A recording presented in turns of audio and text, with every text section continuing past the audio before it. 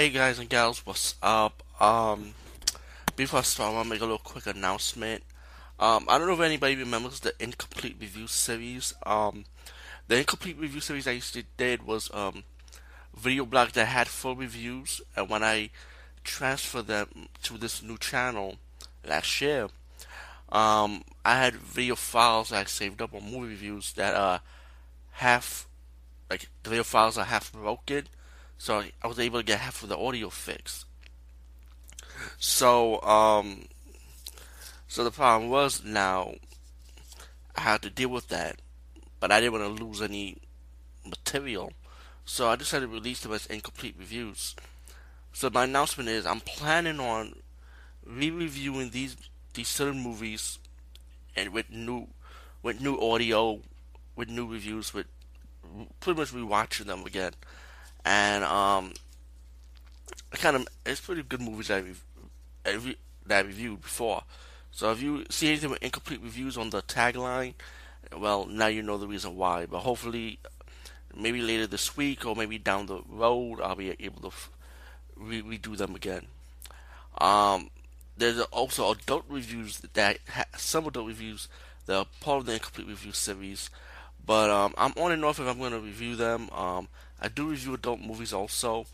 But right now, I have a slew of horror movies I really do want to talk about.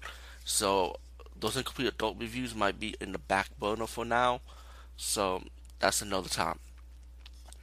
Besides that, I really want to talk about this awesome, fun movie. To me, it was fun, in my opinion. But the movie's heavily on drama, has the horror elements, and it's called Survival Knife. Now, this movie isn't for everyone because I know a lot of people like that fast-paced horror, fast-paced, excuse me, horror. I apologize for my voice. I really have a cold right now, so forgive me. Besides that, Survival Knife is about this woman, right? And in the beginning, they showed you how she survived this attack from the serial killer who's killing her friends.